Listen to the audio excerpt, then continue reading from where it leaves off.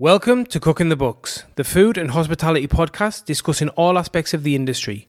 We interview chefs, butchers, brewers, winemakers, restaurateurs, restaurant managers, and we talk about how they got to this point, through the good times and the bad, and what they've got planned for the future. This is Cooking the Books.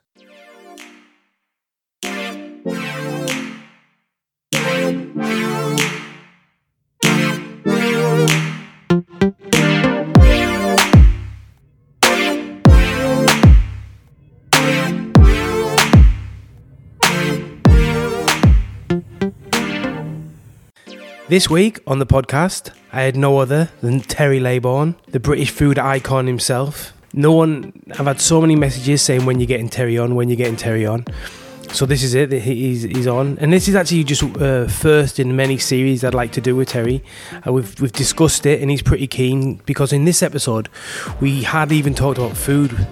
We're just basically at the point of him turning 21 Queen Street, which is his Michelin star restaurant, to Cafe 21, which went on to be his very successful bistro, which has then moved on to Cafe 21 at Trinity Gardens. So that's where we're up to in his story. But because he's in England and I've got to use my phone and all the rest of it to record it, the audio comes out of the battery port. So I only get one life. And it drains, my battery's shite, so it just drains it. So yeah, this is where we're up to in the story. So there's a lot more we want to get into, a lot more I want to get into with Terry about the business and about his philosophy on food, his philosophy on training. I know he's super passionate about all them things. But a quick rundown about Terry before we get into this podcast. Most of the people from England will already know who he is. Yeah, he's a restaurateur, he's a chef/restaurateur, probably more restaurateur now than chef, but obviously originally he was a full-on hardcore chef. Worked in kitchens for 30, 40 years in some fantastic restaurants in Germany and Switzerland, he said, Jersey, and then a few restaurants in Newcastle before opening his own 21 Queen Street, which was the first restaurant to ever win a Michelin star in Newcastle, which he went on to hold for, I think he held it a lot of years. I want to say 20, but maybe that might be wrong. Held it for a lot of years. He's been awarded an MBE. He's super humble. He's a mentor to myself and to many other chefs out there. He's give everything to his trade, people would say.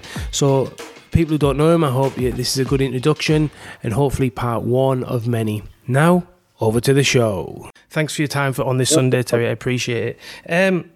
Early in your career, you work for, is it Klaus Mollin? Is that Klaus Mollin? Is that what you say it? How do you say it, Terry?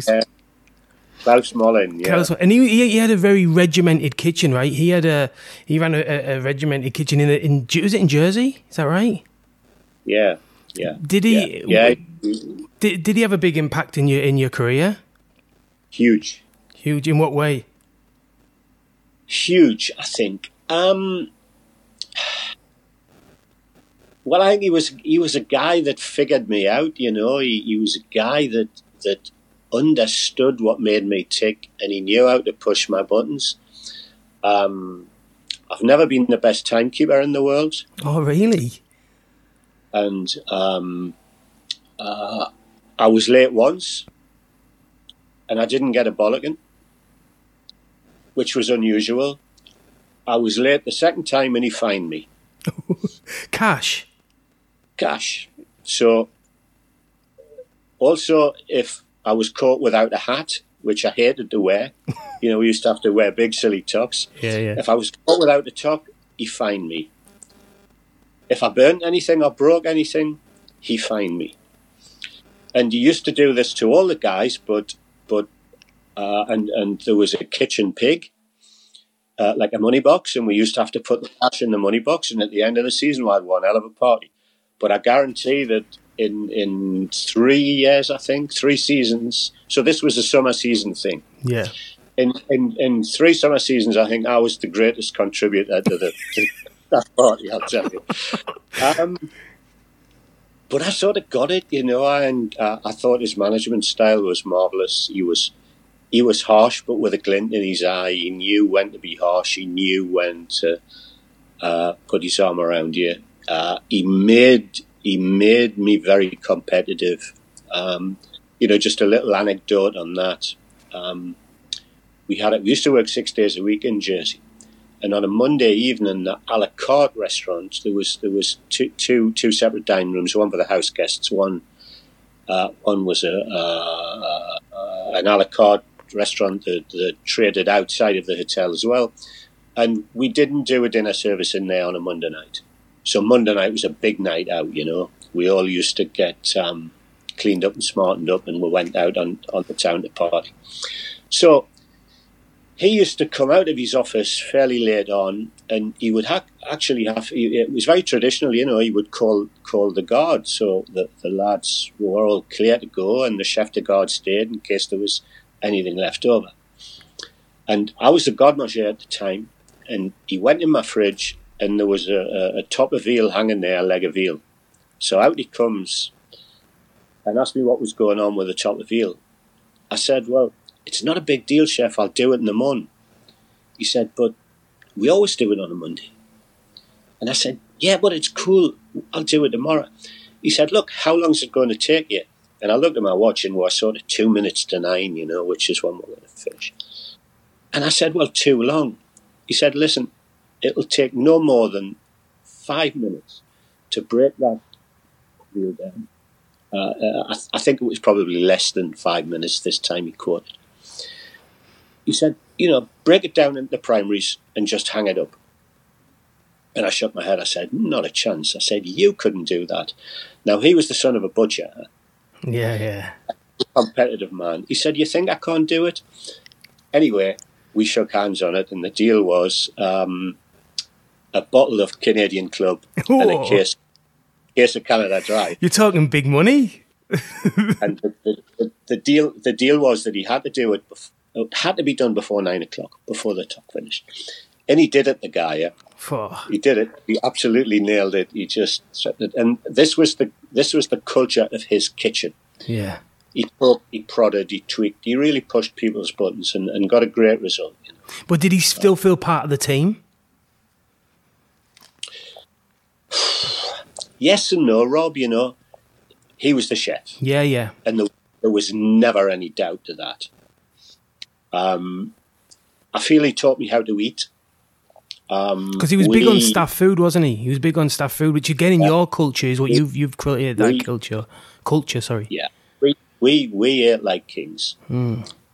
He would appear in the kitchen at 9, just after 9. All the guys were there and at work, and he would do his rounds, and he would generally go in my fridge when I was the larder chef and pull a whole load of stuff out that I thought was hidden and dump them on my bench, and I'd have to turn it into something, generally pâté en croûte or something for the staff. And he would disappear in his office, and he'd write the table d'hôte menu for the next day, and would come out at 11:30 and present me with that. And the job was pretty much done for me, you know. We'd need 30 portions of this, 20 portions of that, etc., etc. So he made the job very, very easy and very systematic. But he would do that and cruise through the kitchen, and all you heard was Essen in German, and off he went to the staff table, you know. And if you weren't there within 5 minutes, he would get up out of his seat and he'd come and give you the big finger. Come on, eat. And regularly I would say, "Don chef, I've got too much on, I'm too busy." "Don't worry," he'd say, "I help you." So Did he ever? He never helped me once, Rob. Not once. But you know what? He was dead right. You got through it, you know. You got through it. Do you think that rubbed off on it, on the way that you create the culture? I said it, the staff food, but even though, do you think his culture rubbed off on you, basically, is the question? And you implemented that into your business?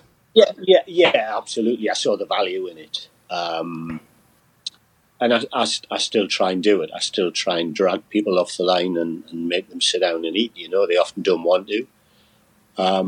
But like I say, I felt that as a 17-year-old there, I learned to eat there, you know. And I firmly believe if you don't know how to eat, you can't learn how to cook. It's not possible. Yeah. You have to have the end result in mind, and you get to the end result by eating good food and recognising what you're eating and what you're tasting and that sort of thing.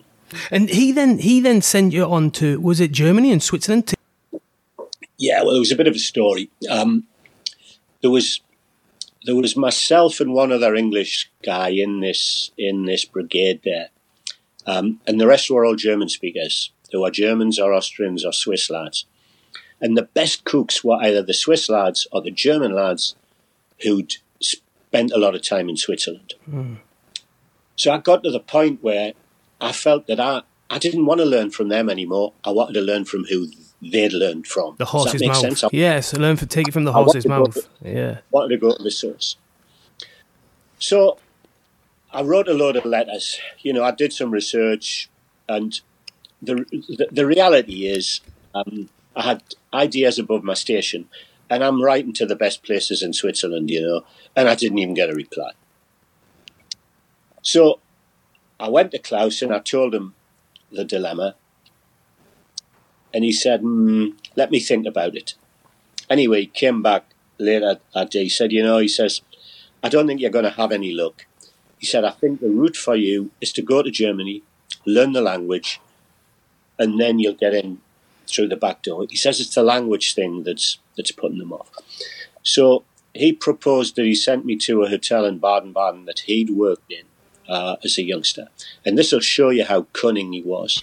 He says, what we'll do, Terry, he says, we'll send them a copy of the menu, but we'll remove the prices. We don't want to show them that it's a second-class restaurant. Anyway, we followed the plan, and of course the plan worked like a dream.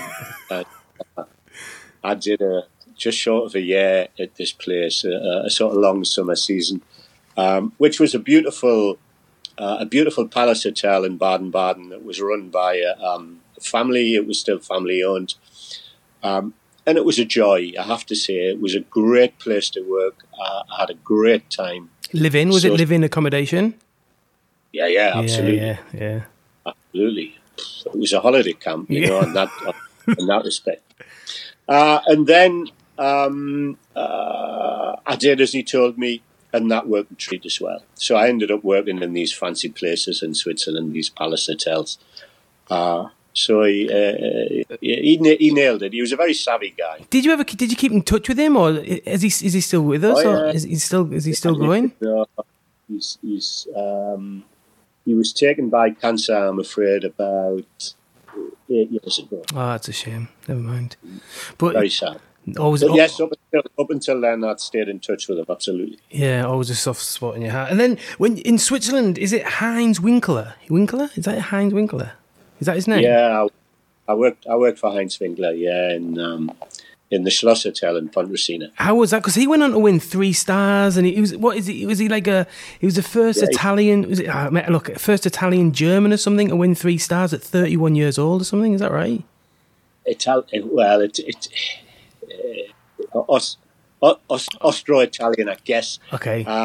He was from the Südtirol, which was Austria before the war, and then became Italian. So he had an Italian passport, but he was an Austrian for all intents and purposes. I think he was 28 or 29, Heinz, when I worked for him. And he went on to be a 3-star chef. Yeah. How was he? How was that experience? Like, you must have been, you're learning in Germany, you're learning the language, you're learning the food, it's all learning, and it's so exciting, that learning, that age, I think you said you were like 17, 18, 19, you must have been 20, 21, round about that time as the years went on. It must have been super exciting. Yeah, I think it was 20 when I worked for him. It was, every day was an adventure. Yeah, exactly. Every day you didn't just learn something new; you learned whole loads of things new. And then not only the job and the language, but I turned up in the mountains. And again, we all got together around the staff table. 3 times a day there. It was breakfast, lunch, and dinner. Bloody hell. And the conversation, there was only two subject matters of conversation. One was cooking, the other one was skiing. Nobody knew anything about football, so that was me, snookered. So I thought, my God, I'm going to have to buy some skis. I need to learn how to ski. These lads are talking about stuff that I know nothing about. You know? So all of a sudden, you've got to learn to ski as well. And I think it's we all have this desire to fit. You know, you want to be part of the gang. Definitely. So you have to do what the gang does. So out I went and bought some skis and some boots, and it took me and taught me how to ski. Another valuable lesson, eh? Another lesson. So, another lesson. Yeah, but could you tell that? Is it Hines? Is that what you say? Terry Hines, isn't it? Yes. Hines? Could you tell that he was going to be a superstar? You could, the way, how was he different, and the way he ran his team back in them days? I think he was probably one of the worst managers ever. Like personally, like talking to people and communicating. Yeah, he was a non-communicator. Closed shell kind of thing. No, not in that context. He was a very personable guy. Don't get me wrong. Oh, was he? Okay. I'll give you an example, Robbie. There was a kitchen brigade of about 20. I think we were. In that team, there was myself, another English lad, one Swiss, and the rest were Germans. And a lot of the German boys were first time in Switzerland. Now, in England, at that time when I learned to cook, all menus at any sort of high level were written in French. So you learn culinary French and you learn to understand culinary French. In Germany, and I learned this, having spent time there, menus were written in German. And that was the norm. There was no need for culinary French. So this guy, Heinz Winkler, would sit in his office on a morning. He would do the du jour menu for the next day. He'd come out of his office at 10 o'clock and pin it to a notice board in French. So there'd be a huddle. Oh, and everyone's German. Yeah, I get it. Everyone's looking glazed over. So the deal was that I used to have to translate it in my head from French to English, then into English to German, and I was dishing the jobs out. Fuck him. No, like a bit of pressure. Jesus Christ. It was an unusual situation. Also, there were only two books, one book allowed in the kitchen, and that was La Répertoire de la Cuisine, which, as you know, is nothing other than a dictionary, you know. Yeah, there's no methods in that, is there? Long list of so on and so forth. So, my staff room, my staff accommodation was the nearest to the kitchen. So, when there was some confusion about how do you do this or how do you do that, it was Terry's job to go find out. So they used to cover for me. I used to sneak out of the kitchen, go to my room, sit on the bed with Escoffier, La Russe Gastronomique, write some notes, come back, put the lads away. Bloody hell. It was, Rob, it was insane. Yeah, it sounds totally insane. When you consider how available information is now to everyone, everything's available. Yeah, I was going to say that. And they used to tell me ludicrous stories about head chefs that worked for a chap at the Hotel Victoria Jungfrau in Interlaken. There was a couple of lads had done a season there, where the head chef used to spend the winters working in Cairo, apparently. So was fluent in Egyptian. He used to write all his recipes in Egyptian so nobody could read them and nobody could nick them. It was insane. Yeah, and where now the philosophy is to give, isn't it? That's what know. Everyone. Yeah. Yes. So it was a bizarre, closed society in that context, you know. Yeah, crazy, but amazing as well. What the food must like? What was the food? You know, like what in that time? You know, like what's the word that all got Escoffier or how was the food? Well, we were. It was very, very polished. The food wasn't plated. I think that's the big difference. Oh, silver service kind of style? Yeah, it was a lot of table service. But Theatre? Much theatre with that as well, or not?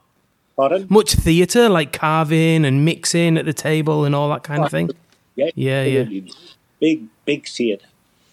That was the big difference. But we were just entering into the period of Nouvelle Cuisine. So a lot of the techniques and things were a little different to what I'd experienced before. Sauce cookery was much lighter. The cookery, the fish cookery was much more delicate. There was a fairly heavy Italian influence into a certain amount of the stuff. That's fascinating.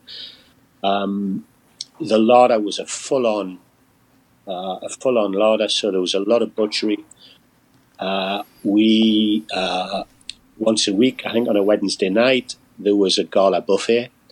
So we got into all is that of the like fat is that like mirrors and things? On the mirrors, is that Yeah, absolutely. That was still there when I first started. When I worked at Craythorne Hall, we used to do mirror work and things like that. It was awesome. Salmon, poached salmon, and all that.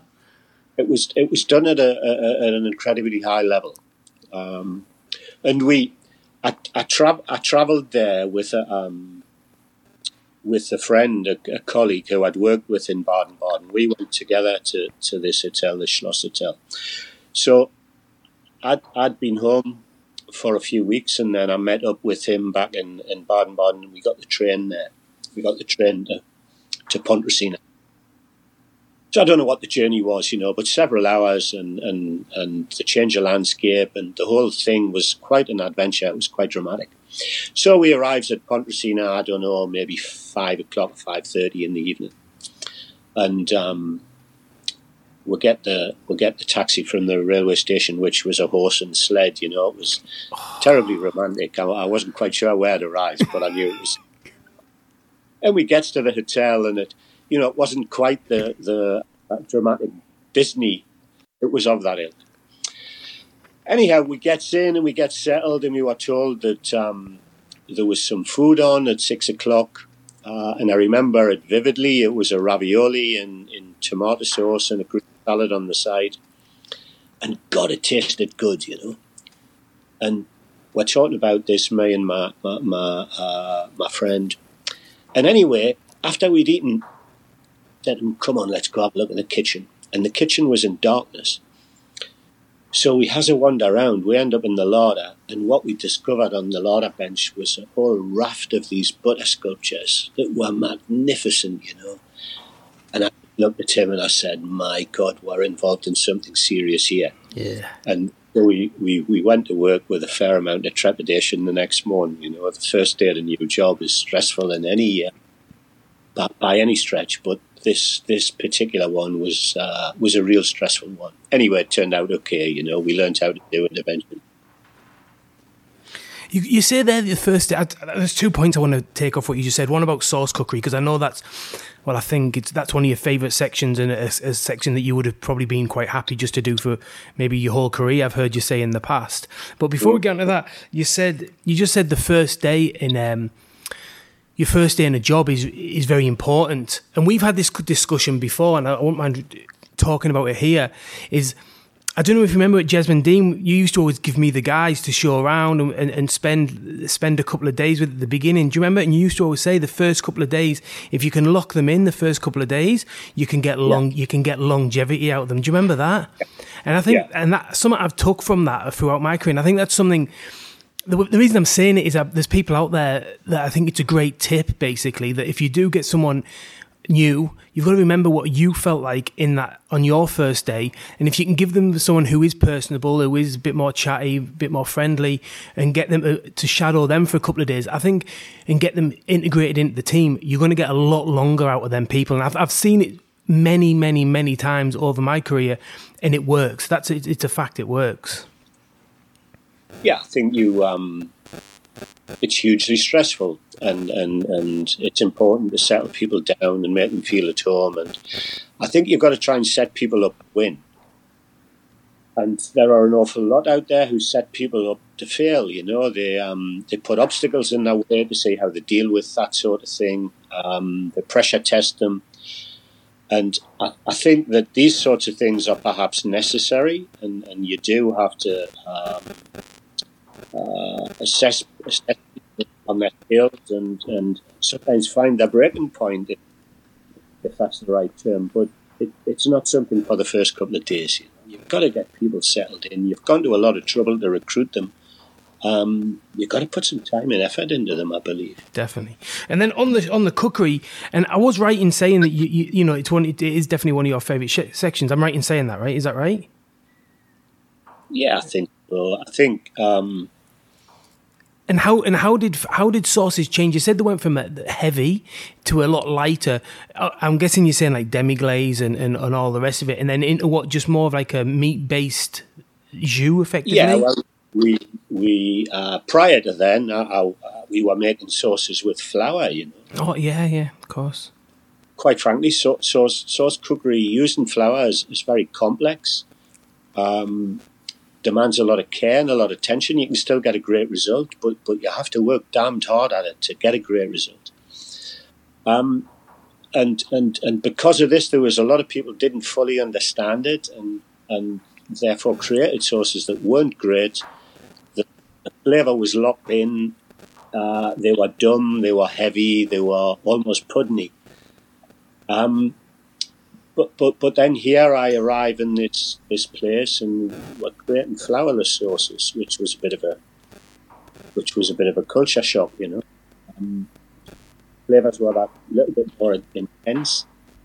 We were Monday things with butter for the first time.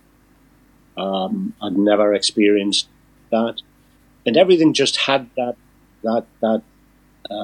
element of finesse. And it's still, and I guess it's, you know, it's, even though now it's probably more juicing and these kind of things, but it's, you know, it's still quite a light, it's still along that path. Has it changed? I guess I should be asking you, has it changed much since then to now? Well, I think it's continued on the same path. Yeah. Things have become much lighter. And I think the one of the current trend, I'm saying trends, but we've probably been in this position for probably 8 or 9 years, is sauces have stopped being sauces and they're almost condiments. And you've got a very small quantity of something that's very intense, and then the moisture is provided on the plate via a vegetable puree. It's not something I favour myself. I prefer to eat with a really good sauce, you know. And plenty of it, right? Plenty of it. And plenty of it, but, you know, the current trend is the current trend. I get it. I understand it. It's lighter, and one could argue it's healthier because of the vegetable puree. But it's not my way, is all I'd say. Even after all that experience and all them, you know, out in Germany and Jersey, Germany, learn a new language and everything, you then come back. Well, you then come back home, and I read somewhere that you said you were driven by insecurity even after all that. Is that right? Yeah. Well, there wasn't a plan to come home. There wasn't a plan to stay home. I came for 6 weeks. Traditionally, we always had a lengthy break between the end of the winter season and the end of the summer season, the beginning of the winter. And I was due to go back to Davos. To work with Heinz. Is that with Heinz or not? No. Back at Germany? It was in Switzerland, another ski resort in Switzerland. I was going back to work for a chap who I'd worked for the previous season, and the previous season I was in a palace hotel called the Quellenhof in a spa town called Bad Ragaz. And for a 22-year-old Rob who was focused on working hard but playing hard as well, Bad Ragaz was not the place to be. Bit quiet. It was insanely quiet. And if I tell you that the first night we went to a disco, myself and a lad that became a really good friend, a Swiss-Italian lad, Danielle and I went to the disco, on the Friday night, and they were doing the Fox. It's pretty tough. It's pretty tough to look cool in that environment when you dance that. So the upshot was, the work was great. I learned a lot, but there was nought going on. And the net result of that was that I came home with a pocket full of cash, and proceeded to spend it, and had a great time while I was home. So I was home for 6 weeks. In the midst of all that, I ran into an old friend, and in a bar in town on a Friday night. And he was the head chef in a fish restaurant in town, and just chit-chat. It was supposed to be a really good place, this place. And he said he was really struggling for staff. And I said to him that if you want, I'm around for 6 weeks. I'll come and give you a hand. No, he said, don't be silly. You're on holiday and everything else. Well, I said, look, I'm serious. If you need a hand, give me a buzz. You know where I am. He got me out of bed the next morning, rang me. Were you serious? Could you come and help? So I went. And this was a fish restaurant. I'd come out of big brigades. You never saw a customer. It was very formal. Everything about the job was very formal and very professional. And here I was in this dinky little kitchen with 3 other guys. And I don't know, I just sort of enjoyed it, you know. It was so different culturally. You are encouraged to see the customer. You are integrated with the front of house staff. You know, they were virtually in your space. Anyway, so I planned to help them out for 2 weeks or 3 weeks. And I enjoyed it. It was obviously clear I was enjoying it. And they started to work on me. And I kept saying, no, I'm going back. I've got to go back, you know, I've got a job, and so on and so forth. And then I made the fatal error. And I mentioned it at home to my parents. So then they got on my case. They wanted you to stay, obviously. Yeah. And I stayed.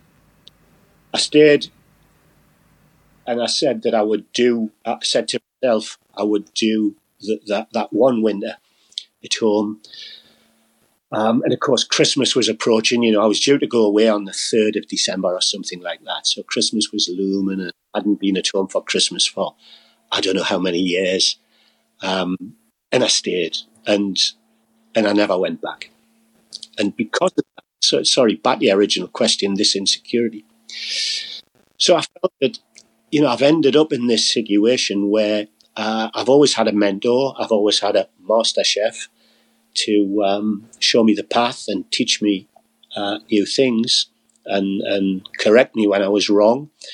And then I didn't have anyone. So I did become a wee bit insecure, yes, and almost paranoid. But what that did was drove me to read and study and search out new information more and go and visit other restaurants at a high level, and learn that way. You know, I didn't have that mentor anymore. So I had to learn by other ways. So in a way, you end up teaching yourself, and I think that when you teach yourself, you're probably a little bit harder and a bit harsher with yourself, and you become very self-aware. You know, yes, that was the route. You know, I planned to go back. I went and did another season in Jersey, and was going to go again back for the winter season to do the ski season, and I don't know what it was. I just wasn't up for it, you know. I'd lost, I guess. Definitely, I get it. So then, how did you get to from there to Fisherman's Lodge? Well, the place I had been working was as I said, a fish restaurant in town called the Fisherman's Wharf, and this was a place that was hugely successful. We filled the seats at lunchtime. We filled the seats at dinner.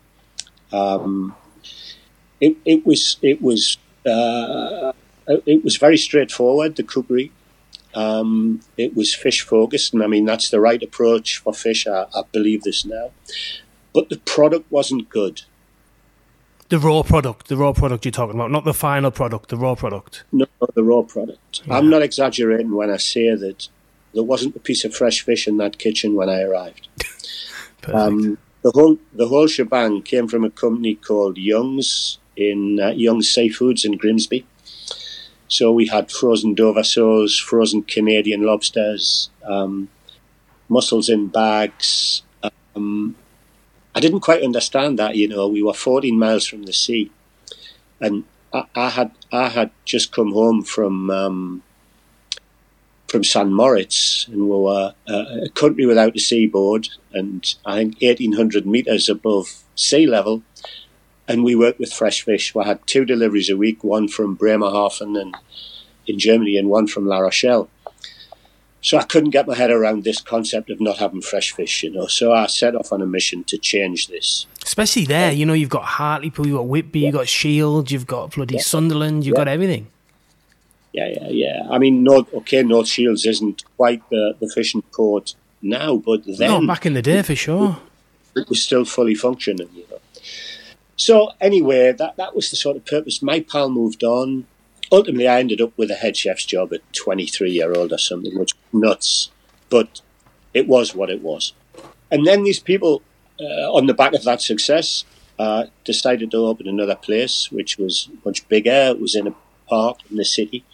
And one of my colleagues went to run it, and so I stayed on at the Fisherman's Wharf. But I think within about 6 months, it might have been, Nick decided he was going to move on, wanted to do something different, his own thing, and they asked me to go over and take it over.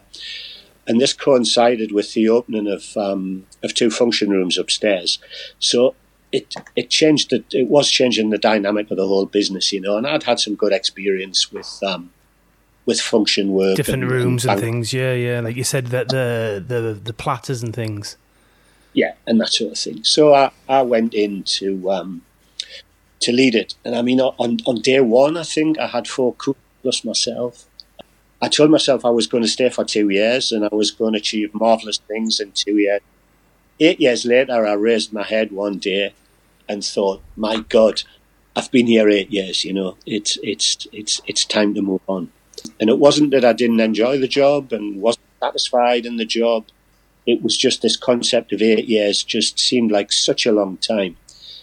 And I became a little disappointed and disenchanted with everything because I then started looking for someone to blame the fact that I hadn't achieved in 8 years what I thought I could achieve in 2. And of course, it was everyone's fault except mine. Couldn't possibly be my fault, could it?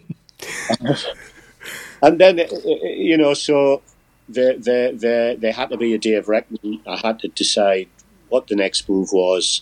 In reality, I wanted to go away. I wanted to go and work in France and spend some time in France. But I came to the conclusion that this was really futile because I built a reputation there. I'd built a network. I was only going to go away to learn new things, to bring them home, to apply them. To build to build an audience, to build a reputation, which you'd already built, I guess. Yeah. Which I'd already built. So I thought that, perhaps the time has come. I've got to go and do something on my own, something for myself. So just for 2 seconds there, I just want to just pause there. You said you took the head chef's job at 23 and, it was a really successful thing. Do you think that's also, I would say that you give youngsters a good, how would I say it? You give youngsters the opportunity to take senior roles. Do you know what I mean? Well, you definitely give me the opportunity as a youngster to take a senior role and put faith in me. Do you think that's one of the reasons that you do that as well in your business, and you have done for many of your senior guys that you have now, like the likes of Chris and Martin and these kind of people? You've supported them from a young age because you knew you could do it at that age. Yeah, I guess what it taught me was that it was possible. It is possible. That with the right tools that you can achieve it at a young age. You don't know all the answers. I didn't have a clue how to run a kitchen, and I think in those situations, what you do is you run a gang. Yeah, for sure, 100%. You're the leader of the gang. Why? Definitely. Because you're the best fighter, or you're the best runner, But in this situation, I was the leader of the gang because I was the best cook. And I was prepared to work the hardest. Yeah, for sure. I get that. 100%. And the rest, you learn it along the way. It was a very busy place, which means that in itself controls you and controls what you can do. So that, there's no time to veer off the track and get all artsy and creative. Oh, fancy, yeah. Don't get fancy, right? I love that saying. Yeah. Don't get fancy, stupid. Do you know what I mean? Like, just one foot in front of the other. That in itself controlled the style of play, if you like, And how important do you think it was? Sorry to cut you off there, Terry. How important do you think it was to have had that position as a head chef in a busy restaurant and with the rooms and whatnot especially for 8 years? That's effectively a head chef apprenticeship, you could say it's to some extent, or a business apprenticeship before you went on to open your own restaurant. Practicing with someone else's money, I guess you could say. Oh, it was crucial, Rob. It was crucial. Yes, I was practicing with someone else's money, but I treat their money as if it was my own. Well, I treat that business as if it was my own. But just off the back of that, that's why you probably end up getting your own business, because if you didn't, you wouldn't. Do you know what I mean? You had that mentality anyway. Do you know what I mean? And I didn't mean that in a negative way, practicing with someone else's money, like throwing it away and like not caring. It was just, it is what it is. If you care about it and build it up and whatnot, but using their money, that that's what I'm saying. But it was very valuable, basically. But that's not to say that I didn't indulge myself. I taught myself how to cook. Isn't perhaps quite right. I developed enormously as a cook in that period because I had the freedom, and I was working for people who put a lot of confidence in me, and let me get on with it. And that in itself, I think, it's a big responsibility when you've got people who invest in you and who have confidence in you. I think you're under enormous pressure to deliver. You don't want to disappoint people, do you? Disappointment is the worst, isn't it? It's when someone has faith in you, and you can see them looking at you going, and giving you the rope to either climb or hang. You want to climb, don't you? Do you know what I mean? You want to do well. You want to prove yourself and not let them down. It's an absolute fact. No, it was absolutely that. That was always there for me, and I think I developed this discipline, I think, and like I said, it goes back to what we discussed earlier. I developed a bit of a chip that I didn't have anyone to guide me, and it's a lonely place, when you're the boss, and when you're the boss for the first time, it's a lonely place. You're confused. You don't really know how to lead people, how to guide people, how to discipline people. You've got to follow your gut instinct, and you've got to use the people that you've worked for in the past and who've led you in the past, and consider how they may have dealt with this. And I think I relied on that quite heavily, really, because I'd had a number of different bosses with very different leadership styles and very different personalities. So there was a good cross section there to draw upon. Which is what you get the experience for, isn't it? At the end of the day, that's why you do it. And you get through it. You learn, and you make some horrendous mistakes. As long as you learn from them, then that's cool. You dust yourself off and move on. And how did things change? I guess mentally when you had your own business. What was the shift? Or did you just keep doing the same thing? That was, this is my strategy. It's worked here. I'm just going to go and implement this strategy in my own business. Absolutely. Yeah. I wanted the environment to be very different. The restaurant I came out of was very traditional in its decor and its approach. Again, I was restricted as to what I could serve, not because anyone was telling me I had to do it a certain way, but because of the volumes that we were involved in. It was a huge restaurant. And I wanted to change all that. The world was changing. I'd spent a good bit of time in London. And the places that stimulated me all seem to have the same formula. They all seem to have 40 seats. They all seem to have a little bit of a bar area. All the food was plated in a particular style. And I think there was probably 4 restaurants that were the model really for what I wanted to do. And one was La Tonte. Yeah, La Tonte. One was La Tonte, which I think was a 2-star restaurant at the time. And the other one was one of Nico's restaurants on his journey. It was when he was in Battersea, and it was Chez Nico, I think, at the time. Nico Le Dennis. Is that Nico Le Dennis? Is it Nico Le Dennis? Yeah. Yeah. And a few doors down was another young French chap called Christian Deltaille, and he had a restaurant called Arlequin. Yeah, I don't know that. And that was out of the same mould, if you like, 40 seats. And I was very interested in what Raymond Blanc had done in Oxford with his second restaurant, called Le Petit Blanc. Yeah.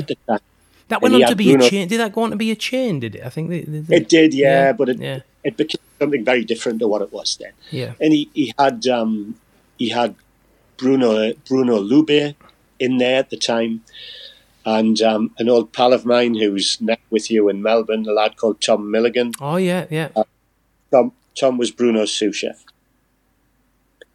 So they were very much the model, and this was what I wanted to achieve. I wanted a restaurant of that style, So I had a clear vision as to how I was going to deal with it. So it was a bit of a departure in style, but other than that, everything else remained the same. I tackled my job in the same way, and the only difference, people used to ask me, how's it feel? How's it different working for yourself? And my response was that it's no different at all, other than for one factor, and that was there was no one else to blame. Yeah. In my previous life, whenever anything went wrong, there was ever anything that you didn't like, who did you blame? You blamed the owner. It's his fault. When something wasn't working, I was looking for that person to blame, and he wasn't there, so it rested on my shoulders. That was tough to come to terms with, And I guess that's just the learning process, learning to accept responsibility and shoulder responsibility. Did you do the decor a few times at 21 Queen Street? When it used to say 21 Queen Street written around the centre? Yeah. Was that from the get-go, that, just out of interest? No, that was the second phase. Yeah, okay. That was amazing. I fucking loved that. I remember walking in that place for the first time, and it was just like, this is just unbelievable. Yeah, well, I think at that point, up until then, it was almost a restaurant in kid form. I'd been to these places and tried to replicate them. But by that point, we opened in September '88, and we did the big change in '93, I think. Yeah, okay. So in between times, we'd got a star from Egon Ronay and a star from Michelin, so on and so forth. I'd become a lot more confident and got rid of some of the paranoia, and as a result, was operating and cooking a lot freer, And I think we then had the confidence to become our own restaurant in our own vision. Does that make sense? Yeah, like your own stamp, your own signature, your not signature dishes, but your own. I know what you're saying. Yeah, and it became our own style, and the decor was very radical for the time. It was very, very sharp, as you recall, and very edgy.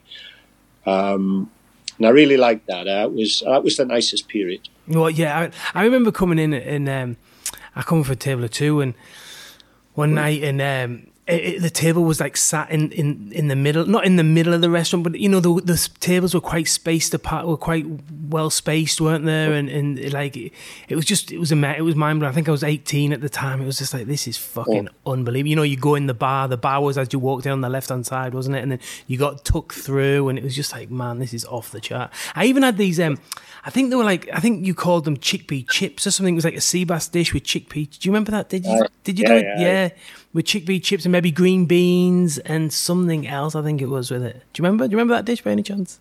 Yeah, it was sort of Provosali, I think. Yeah. I don't think it would have been green beans, but it definitely chickpea chips. I remember that. It was definitely chickpea chips for sure. Yeah. And like you said there, you won a Michelin star, and I know you don't like harping on about it and it's the past and whatnot, but what more of the point was, what was the pressure like having that? Did you feel a pressure having that and retaining it more than anything? I didn't really. I didn't initially. When I first got it, I was embarrassed. I came to work that morning. I didn't tell anyone. I got a phone call. A chap called Bob Gledhill, who was the Northern editor for the Caterer. He got me out of bed that morning. He rang me at home. Hi, Terry, it's Bob Gledhill. Morning, Bob. What's going on this early? He says, I'm just ringing to congratulate you. Oh, thank you very much. Congratulate me on what? On your star. What star? I said. The Michelin star. And I told him to get lost, I thought it was a wind-up. So I wasn't expecting it. We weren't striving for it, We were striving to be better today than we were tomorrow. That was the mantra. The mantra, yeah. And we weren't chasing accolades. But it came, and I didn't know how to deal with it. I didn't know how to tell the staff.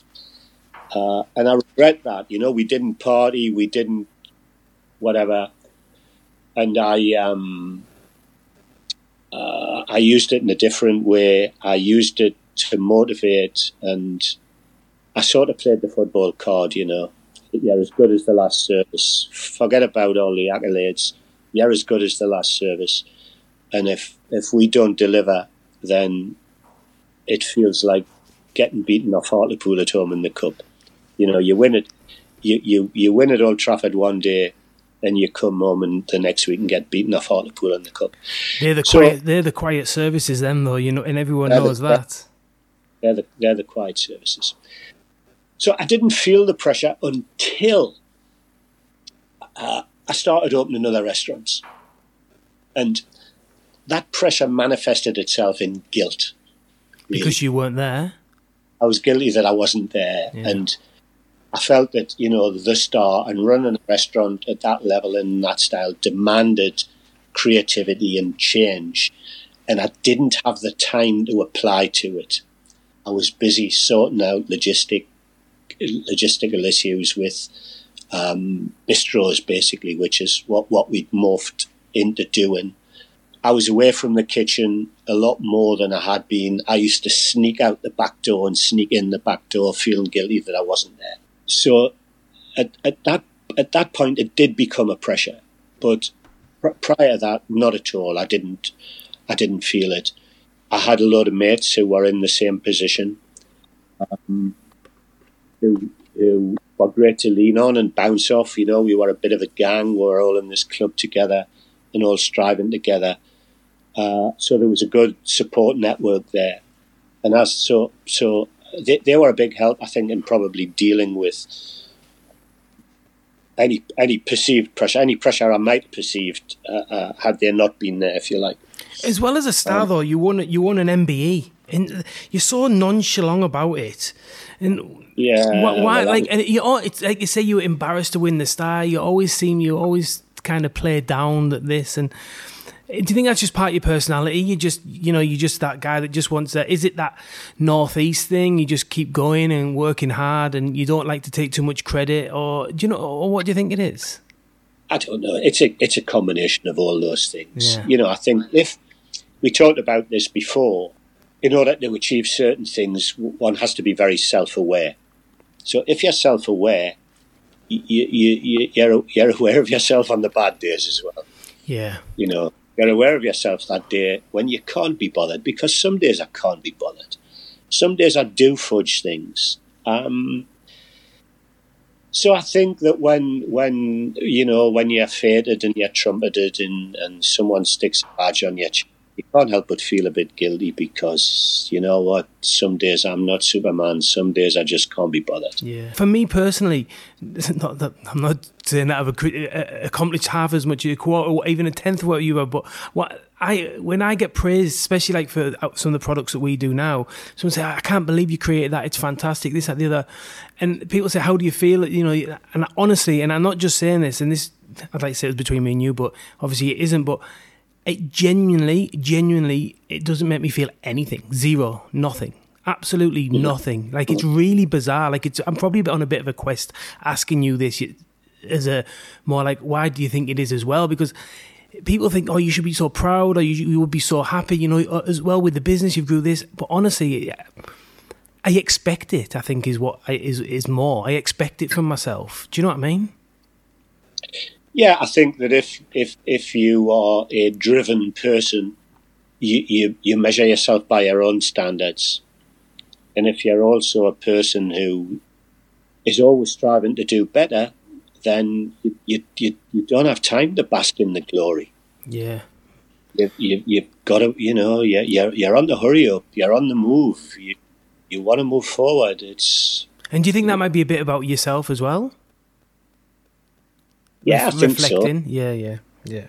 You know, it's sort of never good enough, is it? You know, you always want it to be better, and I think it's the nature of our job. Yeah. As well, that there are so many elements to it. There are so many things that can go wrong. I think one's always focused on the potential error, the potential disaster, and that's what sharpens your focus. You know, somebody comes along and pats you on the back and wants to put you on top of their shoulder. I'm with you. It doesn't mean anything, you know, and you feel guilty. You feel guilty for them because they want you, you know, they think they are sharing in your joy when the reality you don't have any. And then sometimes I go home and think, God, I'm such a miserable old sod, you know. I get it. And you know, it sometimes that rubs off on the guys around me. I think that I should let them enjoy it more. I don't really know how to deal with it. Yeah. But, you know. You do it your way at the end of the day. I think that's all you can do, isn't it? Be authentic and do it your way. Whatever you feel, you do, and that's it. Don't be fake. Yeah. I guess is what it is. You changed 21 Queen Street after many years to would you say a bistro? It went to Cafe 21. You'd say that was a bistro style restaurant, would you? Yeah. Would you? Yeah. And that went on to be super successful, man. That was like, you know, it was a really successful restaurant, and it's gone on. It's moved on since then, and it's still a massively successful restaurant. Yeah. Would you say that was probably the biggest business move you made by shutting that down and turning it into a bistro and then driving that and building from there?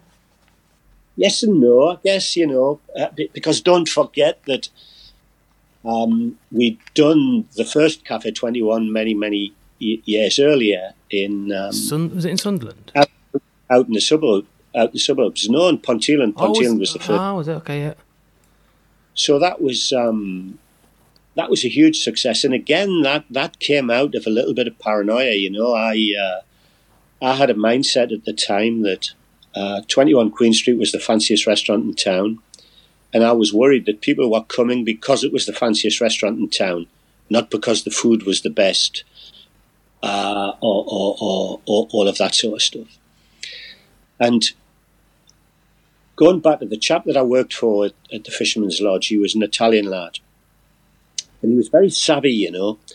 And he said to me one day, he said, Terry, listen.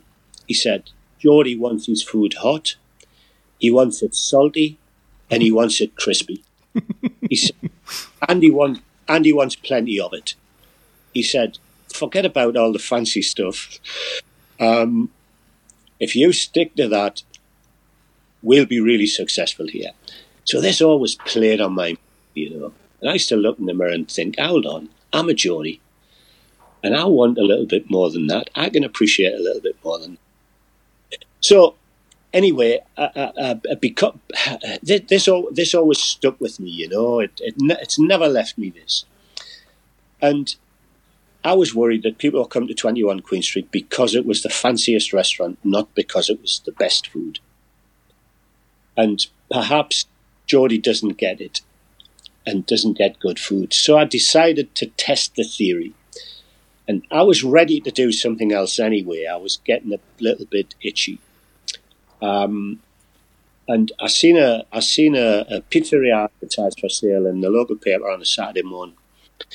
And we didn't do lunch at that time on a Saturday, and I used to go around to my mother's always. And on a Saturday morning, my brother was there, you see, so I opened the paper and I put it down in front of him, pointed to it and said, "What do you think?" And his response was, "Don't know, let's go have a look." Anyway, we went and had a look, and we did a deal on this place there and then. Jesus. And I guaranteed the lady that had it that I would have the deal done in 6 weeks. I said, "I don't need to raise the money. We've got the cash. We'll do it in 6 weeks." So it was done, and it was done in 6 weeks. I was really fortunate. I had a front of house guy who had left us for a manager's position. He was one of our guys, you know, he'd been with us a long time. And he came back, was moaning about where he'd gone to. He wasn't enjoying it. He had no team. There was no structure. So we engaged him to head it up. My sous chef at the time at 21 Queen Street was a boy from Devon. And he was limbering up to go home. He wanted to go home to progress, I guess. So I lined him up to be the head chef there. So that was perfect for him. It was a lovely step up for him. And we set about opening a 32-seat bistro, and I wanted to test this theory. I paid everything back. We had we did everything that was counterintuitive. So I wanted the tables to be too small, the chairs to be uncomfortable. We used second-hand cutlery and crockery. We paid the food right back, but we made sure that the product was good, and it was very simple. And this thing was an enormous success. We had 32 seats. We didn't take reservations, and the record number of covers in that initial period was 111 for a dinner service out of 32 seats. Jesus, you're turning them, aren't you? You're turning them. So you are turning them in a big, big, big way. I have to say that we only got about 18 months out of it at that pace. You know, at the time it was new, it was novel, it was exciting, everyone wanted to go there. But after a while, they got a little bored with the queue. It was tedious, and what we saw first was the size of the groups drop. No longer were we getting sixes and fours. It was all twos, you know. And I guess it was people not wanting to take the risk of inviting their friends out or their colleagues out, and then not to be a table, and they have to stand in the queue and so on and so forth. So we remedied the problem. A little while later, we bought the lease on the shop next door, knocked through, doubled the size of the place, built a bigger kitchen, and then started to take reservations. So we sort of fixed the problem, you know. Reacted to the situation at the end of the day, isn't it? Yeah. So back to the and then after that we did it twice again. Was that like a trial run effectively for Changing 21? Well, it wasn't meant as a trial run. It was just something that we did. You know, it felt right, and I enjoyed it enormously. I really enjoyed that casual thing, the casual vibe. I really enjoyed the numbers. You know, I like volume. I love that logistical challenge of delivering good food to a lot of people. So the opportunity came up to do it again. And we went and did it in Durham. Again, it was a huge success. And then, so this was 2 years after we opened in Ponteland. We went to Durham. Then 2 years after that, we went to Sunderland. And then at that point... And you still retained the star at this? You still had the star, right? Yeah, still had the star. Far out, yeah. So at that point... we were battling a little bit at Queen Street, at 21 Queen Street, the principal restaurant, because there was a whole load of renovations going on around us. That part of the city was noisy. It was dirty. We had builders' porter cabins parked out front of us. Yeah, it's not a good look, is it? Was covered in scaffolding and sheets. And quite frankly, it killed our lunch business, sir. It destroyed it. It just went away. So I started to think about this business very deeply. And I decided that what I needed and what I wanted was a different property that was out of town. It had some dedicated parking. It had a bar stroke lounge area. and had a private dining room. So a friend of mine who was also my neighbour was a property developer, and I gave him the task of finding me somewhere. So over the next few months, he would ring me up, tell me he'd found this place, come and have a look. I would go and have a look, shake my head, say it's not right for whatever reason, and go back to base camp and plough on. And then I sort of gave up on it, I thought to myself, you know what, this is never going to happen. On top of that, I was spending a lot of time out of the kitchen and feeling guilty for not being there. I was having difficulty in moving the menu on, the product on, because I didn't have time to apply to it.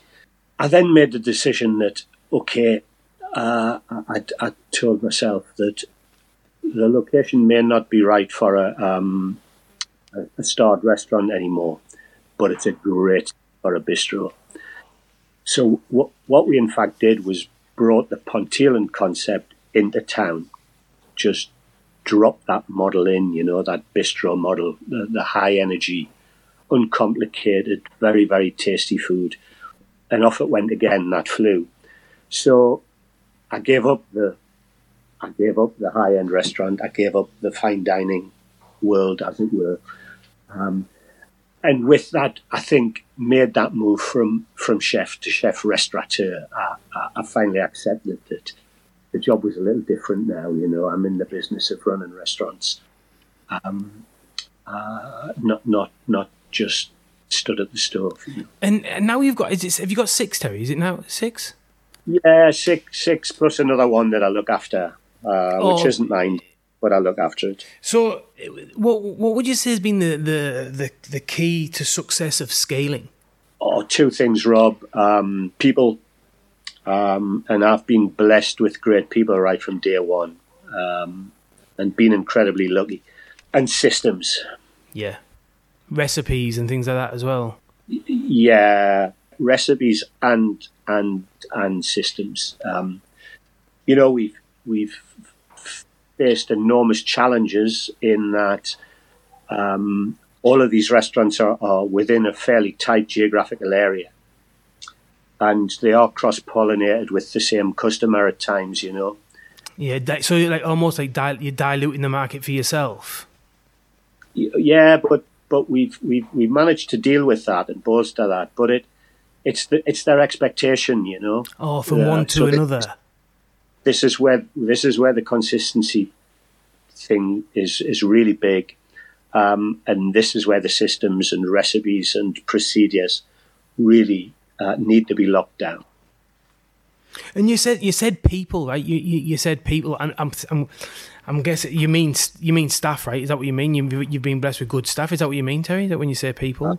Yeah, absolutely. And I feel like you've always had a core, haven't you? And especially if you were that core, I'd like to think I was part of that core. I hope I was not speaking out of a term. Oh, you would. But I feel like still are, Rob. That's what I mean. I'm sure they're going to turn up on my door one day again. No, that's honestly, I genuinely feel. I was just about to exactly what I was going to say. I genuinely feel like I'm still like I'm out on loan or something. That's how I genuinely feel. I swear to God, it feels really bizarre. I still feel super loyal. I still feel part of the team. I don't know what it is. It's really bizarre. Yeah, well, that's nice. That's a huge compliment. Thank you, Rob. It's all about the people, isn't it? It's terribly, terribly cliched. It's all about the people. It's one big happy family. It's terribly cliched, but there's an element of truth there, And I mean, when I say I've been blessed, I opened a restaurant. We opened a restaurant, and I was locked in the kitchen for probably 4 years, in a basement. And my brother looked after the finances. Nick, who looked after the front of house and schmoozed the customers. And Susan, my wife, sort of played the role of the defensive midfielder. She swept the midfield and cleaned up, and made sure everything was right and looked right. So all I had to do was cook. And I think there's very few chefs who have been in that position where they've been able to do that, and do it with a confidence that your interests are being looked after so well. Yeah. You're not worried anyone's going to rip you off or anything like that? Are the accounts being fiddled? Is the tax being paid and all the rest of it? And, we laugh about it now. But when we get down to it and talk about the old days, Nick tells me tales of things that have gone wrong, and I didn't have an inkling, They wouldn't tell me. They all colluded not to tell me. Yeah, just keep him focused on churning that food. Yeah, well, exactly. I can see that. I can see some things you just don't need to know, Yeah. So it gave me a huge advantage, I think, and that, as I say, I think there are very few who've had that luxury, and of course those same people are still around me now, but the team's grown enormously, Chris Dobson, the head chef at 21, is got 20 years service in this year. Amazing. Steve Dunn's nigh on 20 years, although he had a break for a couple of years. The lady that runs the finances, who was my brother's assistant, she's got 20 odd years in. Her assistant's got about 15 years in.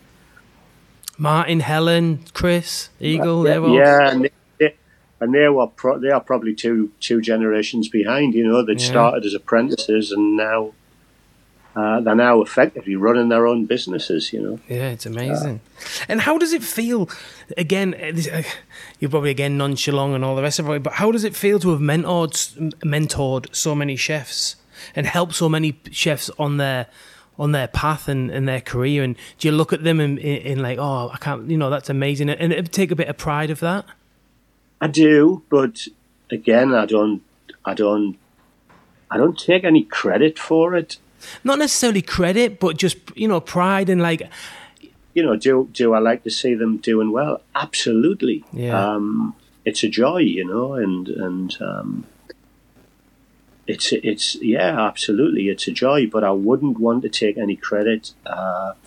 They've got to where they've got to. You've all got to where you've got to via hard work.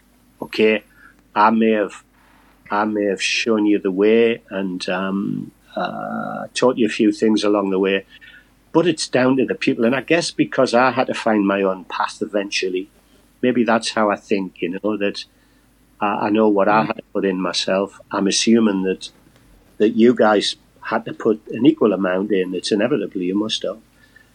But yeah, do I feel good about it? Of course I do. I would do as well if I was you. I think I would take as much of that, as much from that as all the other things, to be totally honest with you, for me personally.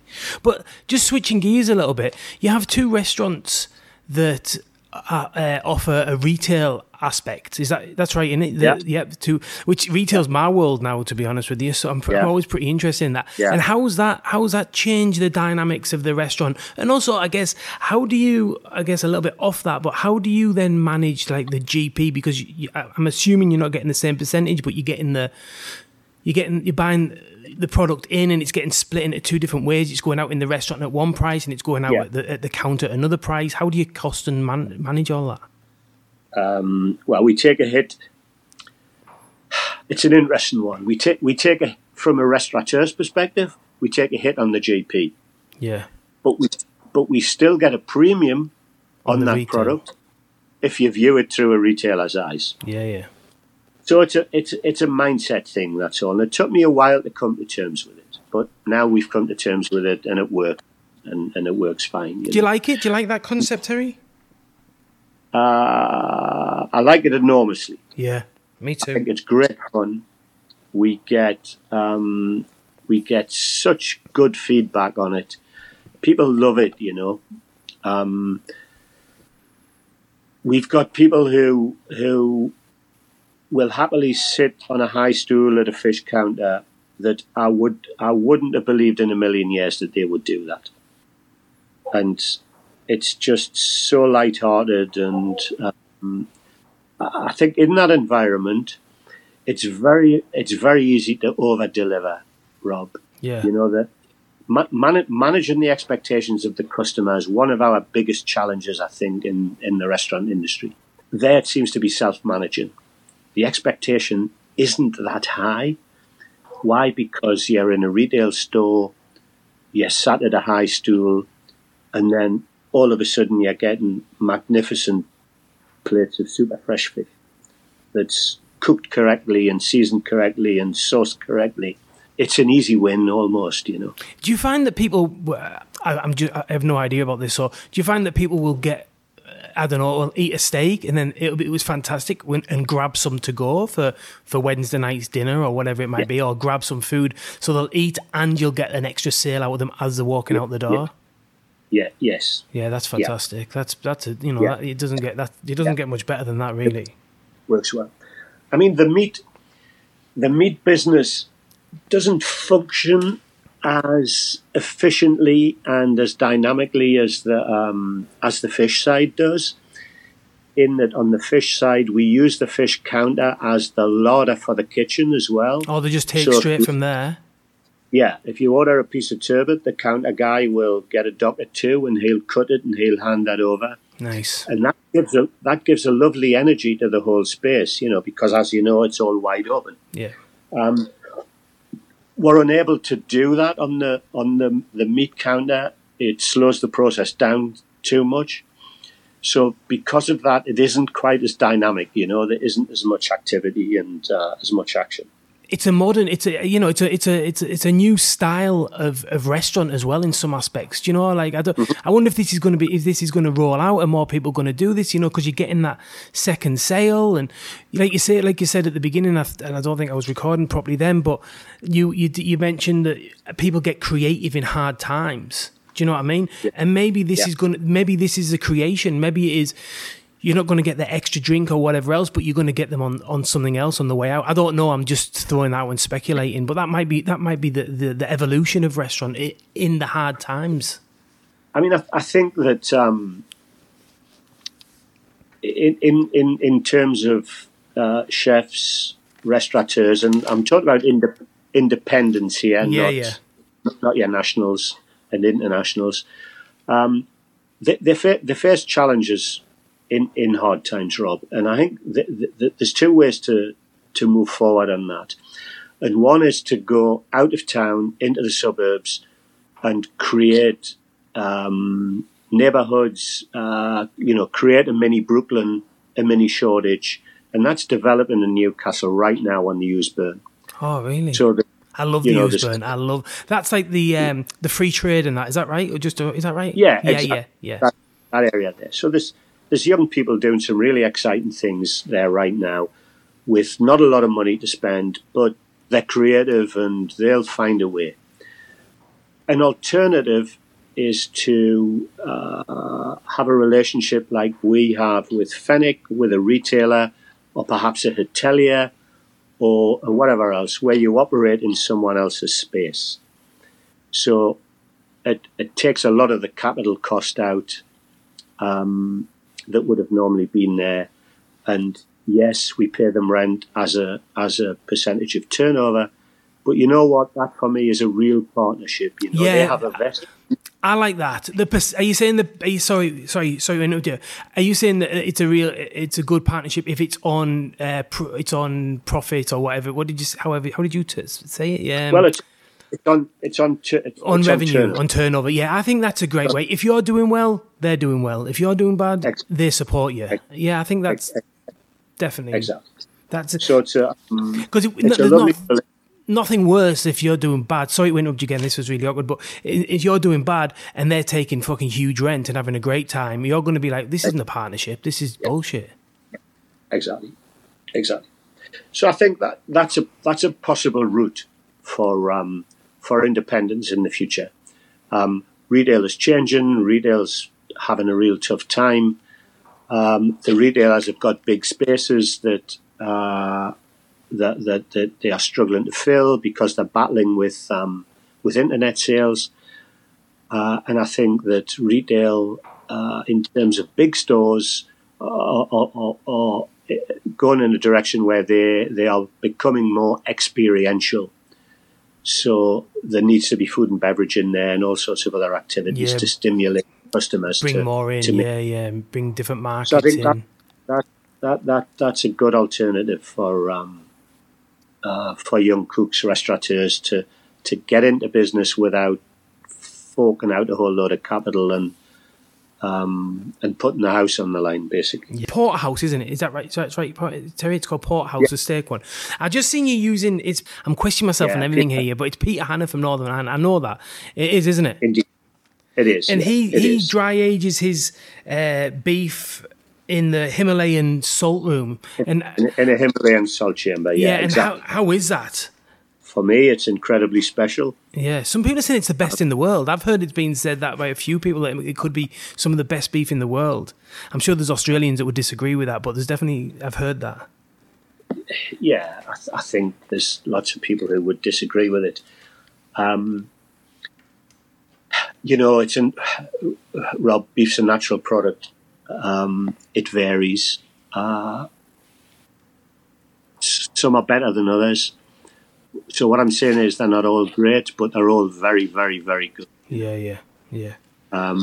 We've got some Wagyu right now off a pal of mine and a chap that you worked with when you were with me, Steve Ramshaw.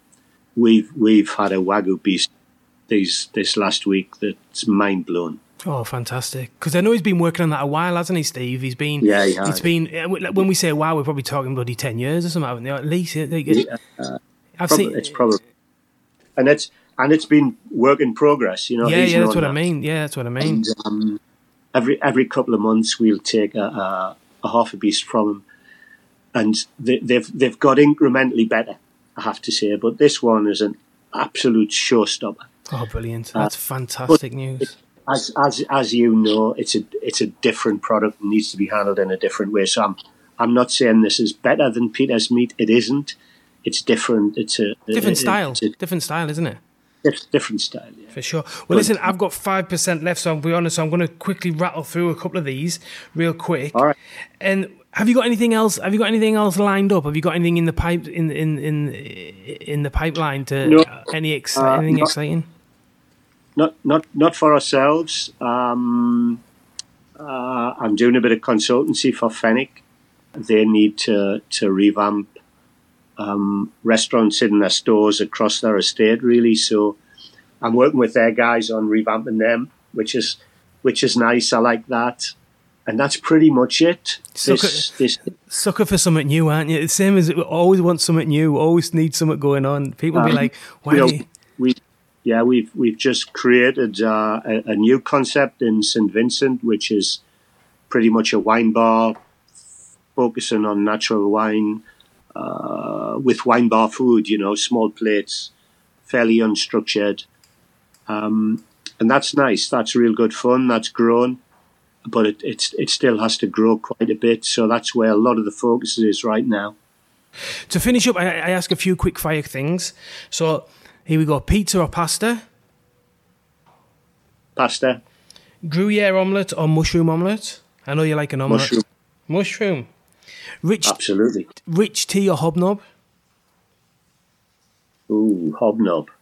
Alan Shearer or Peter Beardsley? Oh God! Can we have a draw? Oh, go on then. Go on then. Fair enough. For effectiveness, Alan Shearer. For entertainment, Peter Beardsley. Well, listen, Terry, I would love to talk to you for another hour, and I could talk to you for another hour, but unfortunately I'm running out of time, and I'd definitely get you on because I'd love to go. This has been a bit more about your career and how you got to where you are, but I would love to get into more into the business and the building of the business and the structure and the staff and training. I know how important training is to you and all the rest of it, and what you see in the future and all the rest of it, the youngsters, and there's so many things I would love to talk to you about. But thank you so much for your time. Go on, sorry. Anytime, Rob. Anytime. I much appreciate it. And honestly, I can't thank you enough for what you've done. Definitely for me, it's a massive inspiration of many people. And without you, I wouldn't be nowhere near where I am today. So I appreciate it more than anything, and more than you know, I think. I'm flattered, Rob, and humbled, but I'll just stress again, it's a two-way street, I didn't do it for free. I didn't do it for charity. I need to get the job done. I need people to do that. So, and what you've achieved is down to you. You know, I just pointed the way, maybe. Well, I appreciate it. Well, listen, have a great Sunday. Again, thanks for your time, and love to Susan. And yeah, I hope you have a good few months till we next speak. Yeah, you too. Take All care. Right. Good to talk. See you later, Terry. Thanks Rob. very much. Bye, mate. Bye. Bye. Well, if you got this far, you must have semi-enjoyed it. So thanks for listening. I hope you did enjoy it, and it wasn't just in your car being played, and you just couldn't be asked changing the channel. So yeah, appreciate it. No, if you did enjoy it, tell a friend. And if you get chance, leave a review. Like I always say, I definitely wouldn't leave a review because I'm a lazy fucker and it's not my style to leave reviews like that. But what I would do is give a 5-star or a 3-star or a 2-star. But if you're feeling semi-generous and you got a tiny bit of interest out of this and you thought, you know what, that wasn't bad. Wasn't bad for someone who hasn't got a fucking clue what they're doing. I'll give that brother a 5-star. If you do that, I'll be stoked. Thanks very much. Till next week. Have a good one.